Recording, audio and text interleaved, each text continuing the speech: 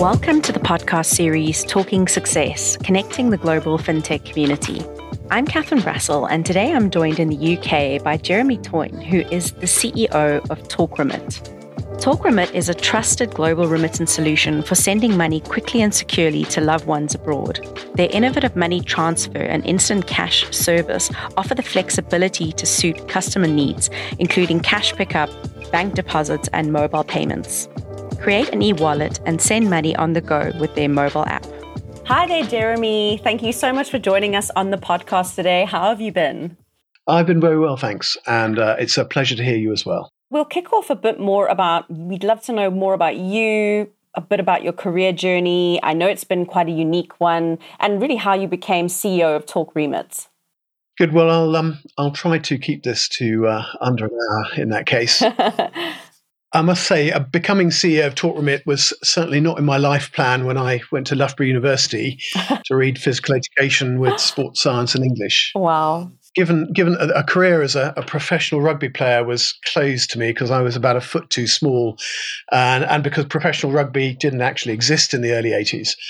So I joined the military, which had been the family business for a few generations, although I was considered a bit of a black sheep in a family with a strong Royal Air Force tradition, because I joined the Brigade of Gurkhas fresh out of Sandhurst.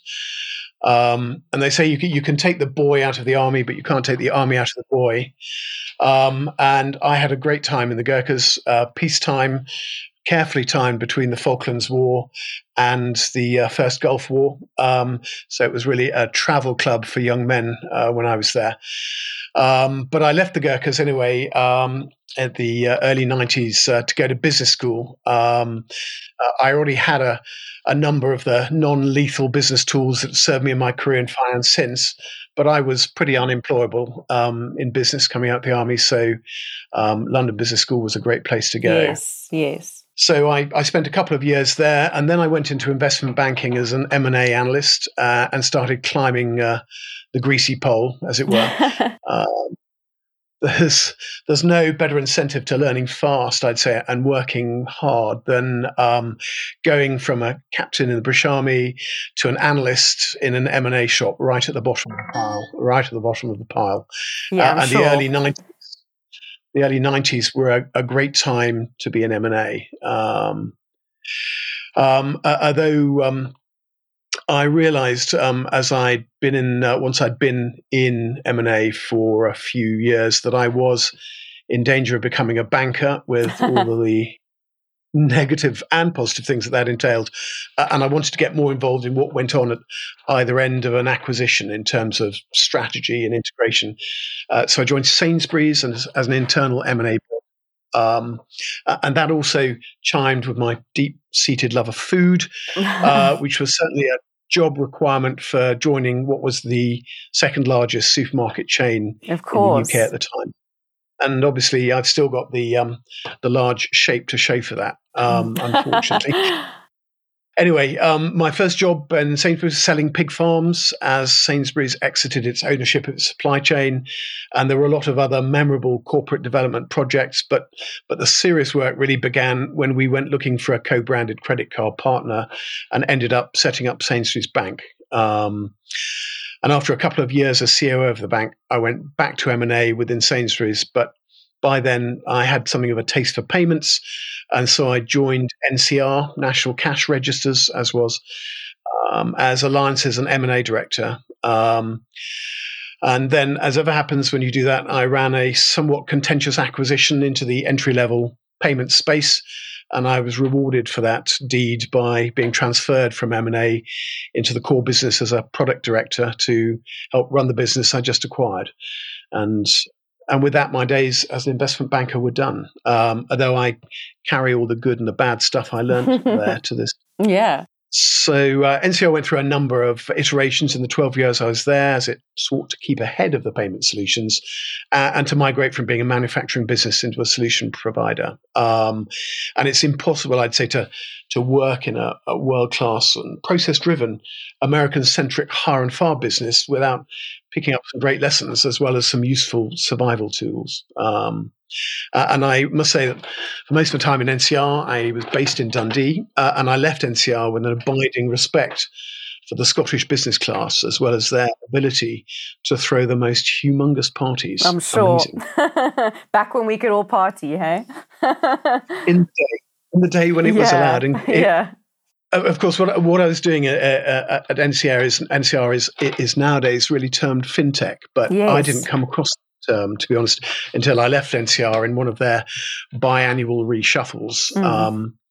And then I joined a family consulting business, my own family consulting business, and became involved in startups. And I must say that the culture difference between having been employed in 3 organizations, the Army, Sainsbury's and NCR, each with around 100,000 or more employees, to one where I was one of a handful, was actually, it was no real struggle at all. I think maybe because large organizations are really just lots of small organizations buckled together. And also because you learn to adapt and survive in the Army, in food retail, investment banking, and cash machines. So that brings me to Talk Remit, really. I first got involved with them as a pre-licensed startup in 2018, when I joined them as a consultant to help secure them partnerships with banks and payment gateways, and to complete the challenge of getting them an electric money issuer license. And just so we know, in case anybody has never heard of Talk Remit, and I wouldn't blame them for doing so, we're an international online remittance business. We serve in particular migrant workers with families back home, and we've got actions and activities and offices in the UK and Europe and North America and Africa. And so it's great. It's a lovely business. It's a great team business. It's a family-run business. And after a couple of years of advising the board and senior management, they offered me the chance to run the business. And so I said yes. Awesome. So going back to Sainsbury's specifically, I mean, you worked in an exciting space, obviously in retail finance, and effectively was, part of spearheading what retailers were doing in Britain at the time. How did that sort of shape the whole industry, and what are some of the kind of valuable lessons that you kind of took from all of that? That's a good question, actually. Well, it was the late 80s. I'm not sure if you were around, but I can tell you I was. Just about. So it was the time of, what was the time of Yuppies, MTV, I think, leg warmers. I definitely wore leg warmers. We had PCs and CDs, and Duran Duran, my favourites. Awesome. Duran Duran. It was also, from a financial point of view, the time of First Direct, together with a growing customer acceptance in the UK of the fact you didn't need a bank made of bricks in order to have a bank account. It was also a point in the development of major food retailers when the likes of Sainsbury's and Tesco's were looking very hard at ways to stretch the brand into new business areas where customers would appreciate the convenience of a one-stop destination, as it were. So M&S had set up financial services, but you typically had to climb 4 flights of stairs to get to one, and it appeared somewhat to have stalled. So David Sainsbury's, who was the CEO, and Kevin McCartan, who was the marketing director at Sainsbury's, both of whom were remarkably entrepreneurial, saw the opportunity. I was a very junior senior manager, and I was given the job of working with the Bank of Scotland to make it happen. And we launched Sainsbury's Bank in February 1997. Wow. The 19th of February, I recall. I got to go on the radio to talk about it on the Today programme, which is the only time I've done that. And if we weren't technically the first challenger bank, then we were certainly the most meaningful one to move the needle, with big brands behind us. And we had a ready-made 12 million customer base to work with. Yeah. We beat Tesco's, which at a time when they were 30 low up in the second set was a good feeling. You asked me to pick up on the lessons that came out of that time. And the most important one, I think, probably emanated from that platoon sergeant maxim of KISS, which I was told stood for Keep It Simple, Stupid. And that was to provide a simple and clear customer proposition that everyone from the McKinsey's consultants advising the board to the butcher on the deli counter doing a real day's work could explain to customers. Yeah. So we launched really simple products, and they were so simple that I understood them, and so they must have been simple. There was an instant access savings account with a single headline rate of interest. There was a credit card with loyalty points. And then later there were travel money and car and home and pet travel and life insurance. And people really appreciated the fact that these products were geared for them as people and as Sainsbury's shoppers and not as numbers on a bank ledger. So the real importance of treating people as people and not as numbers was that at Sainsbury's, we were dealing with Sainsbury's customers as well as others. And a Sainsbury's customer had a lot of value to Sainsbury's. We split customers into different groups, and the family, the Sainsbury's family who are loyal to Sainsbury's, they could be worth anything up to $250,000 in terms of lifetime revenue. And you weren't going to mess with that by keeping them waiting, telling them they couldn't have a card, or being rude to them, or just ignoring them. So we had to be a lot more respectful to customers than was the norm at the time, I'd say. And you did touch on this a bit, but, moving from sort of big business, I mean, you mentioned the scale and the size of obviously some of the businesses you've been with, going from that to the smaller, more agile space that you found yourself in, what have been some of the key advantages, as well as perhaps even some disadvantages, obviously particularly in the payment space? Yeah, that's interesting, actually, because the beauty of moving, I think, from a big payments company to a little payments company is that you can take with you the great things you've learned in the big company about working with people and managing business units and measuring performance and running programs. And you can leave behind all the crap. Can I use that word? I hope so. Anyway, you can. You can leave behind the crap that every payments business carries as a legacy, and that might even suit the business, the big business, but doesn't really suit the business you're going to, and is probably the reason you're leaving.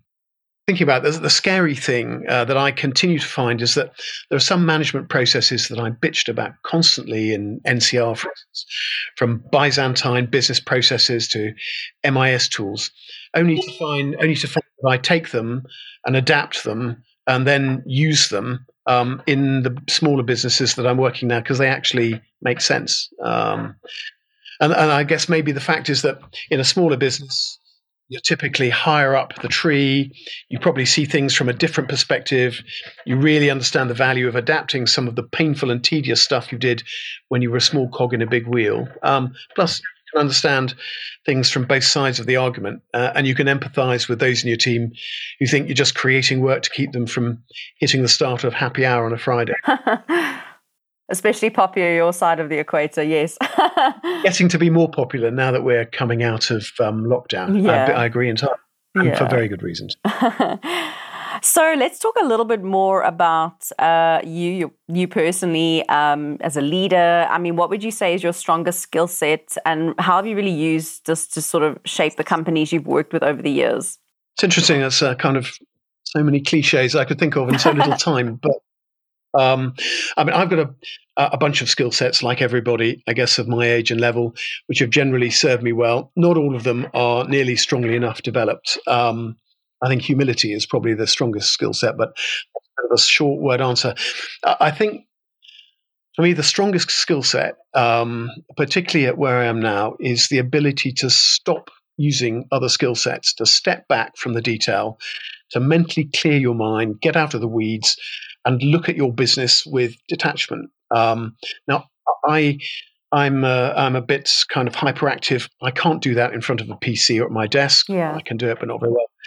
So I either have to buckle on my cleats, get on my recumbent cycle and hit the roads, or if the weather's shite, I put on wellies and go for a walk. And I find the ability to free your mind and look at problems and the business objectively is a great way of solving problems you know you have, and quite often identifying problems you didn't even know you had in the business. I mean, it's the closest thing I've got to a crystal ball, and I should add that I am a rubbish clairvoyant, but it's useful.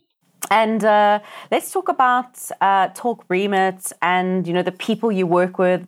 How do you select your teams, especially in the startup space? Have there been some challenges here? And what is your sort of recipe for success in the space? It's something you particularly look at when you're running a small team looking to scale quickly as we are. I look for people who are very good at what they do. That's a kind of a table stakes. But in a startup, ideally, I think you also need people who have the mindset to work outside their scope of core expertise, because startups I've worked with are the realm of multitaskers. So here's a live example. In Talk Remit, we've got an outstandingly good management team. I would say that anyway. In Q4 of last year, as we moved beyond the MVP phase and started to look at spending some serious money in paid marketing, we needed a whole new marketing department as opposed to a single SEO come PPC guru in Eastern Europe. Yeah. So our chief of staff, whose background is in program management, picked it up, read herself into the role, recruited a team on LinkedIn, built that all with some short-term consultant help, and now runs our marketing team. Okay. Now, medium term, we need a head of marketing, because we're running like a utility and we've got to feed the furnace. But what we haven't done is lost 4 months in recruiting the right person. Yeah. Because one of the team caught the ball, pulled the scrum in behind her, added a couple of fancy three-quarters, and is driving the program over the halfway line. And I've really got a lot of respect for that ability. And by the way, if you listen to this, you can't afford her, so hands off. Yeah, no poaching. And tell me a bit about your kind of go-to management tool for improving business performance. Well, that's interesting, actually. And maybe I just wasn't paying attention in the army or in Sainsbury's or the various banks or NCR. And maybe it's a function of having been able to help at Talk Remit, the board, the investors put together a business with a flat management structure that lends itself to management. But my management team does more good and is more effective in running the business because we review weekly, reviewing KPIs such as revenue growth versus plan, successful transactions, auto onboarding levels, average response time, customer satisfaction, and what's driving them. And understanding those really lets us get under the skin of what is sometimes quite a complicated business and actually makes it simple, which is absolutely essential. So we just set ourselves a target of being in what we consider to be the top 20% of our market cohort. And we're lucky to have a board with the expertise and also the commitment to review those kind of heartbeat stats with regularity. It's only when you start doing that, having not done it for a year, 2 years, you suddenly think, my God, I've been missing a trick. This is, and it's just so simple, KPIs and dashboards. Yeah, but, and we've got it, yeah. Yeah, from those you can really start to motor. And when things go poontang, as they occasionally do, if you've got the right dashboard, you can see it quickly, and you know that there are going to be 3 or 4 factors in there that are leading to it, and you can get to the nub of the problem. And finally, and save the best for last, let's talk a bit about Talk Remit. How are Talk Remit tackling the underbanked across the globe with such low margins and also able to sustain such high growth? Well, in terms of, I'm glad that you talked about our high growth. In fact, I'm going to have to play this back to the board. But in fact, we do have. We're lucky. So as an aside, I have a board who actually support us in what are some quite stretched targets, and who actually understand the challenges, which is important because we have a few. But to answer your question, we're fortunate to be closely affiliated with a company called Dahabsil, which is a very successful family business founded by Muhammad Douale in the 70s, which has grown to be one of the largest, if not the largest, money transfer business in the Horn of Africa. And it provides remittance and banking services across about 126 countries or so worldwide. So Talk Remit was set up by Mohammed's son, Saeed, in 2016 to address the movement, the migration of remittance from cash-based, your Western Union standard, to online as a standalone business, but also we're as a provider of kind of online platforms, and I mean both app-based, mobile-based, and web-based for all of the businesses within Dahabsil who need them to kind of help that business in broadening the offer to their customers. So we work with Dahabsil agents in the UK and Europe and across North America. And because they're a mature and a very well-respected business, we can leverage their customers with a great offer, strong, and that makes their lives easier. And it gives us a fantastic customer base to work off. And really, not many startups, in my experience, are so fortunate at being able to tackle the underbanked because they have a strong legacy business that is prepared to work with them to actually let us grow. So we're lucky. And in some ways, it's not that different from Sainsbury's and Sainsbury's Bank. We both have parents with as family businesses with kind of dedication to the core business, and both those businesses are well established, very successful, and we as the add-on are the same as Sainsbury's Bank in many respects. We can provide customers with a new technologically advanced means of saving time and money. So that's the way we're doing it. And speak to me in a year, and I'll tell you how we've done, hit our markers. But we're going okay at the moment. No, that's fabulous. That's awesome. And I know our listeners are definitely going to keep an eye out, as will I. And we just wish you all the best. And just hope it's a stellar year ahead. No, that's very kind. I've appreciated getting a chance to talk to you. And I was going to say that if you don't know where we are in a year's time and you haven't noticed us, then I haven't been doing my job. But I've got a great team, so I don't see why we shouldn't make ourselves known. Amazing. And if any of our listeners would like to get hold of you, Jeremy, what's the best way for them to reach out to you? So they can email me is probably easiest. Or they can either go online and look at Talk Remit, as in talk and remit, all one word, or they can email me at jeremy@talkremit.com. And I have a full inbox, but I still manage to empty it occasionally. Brilliant. Well, thank you so much for your time today, and just wishing you all the best, and take care. Not at all. Thanks for the opportunity to talk.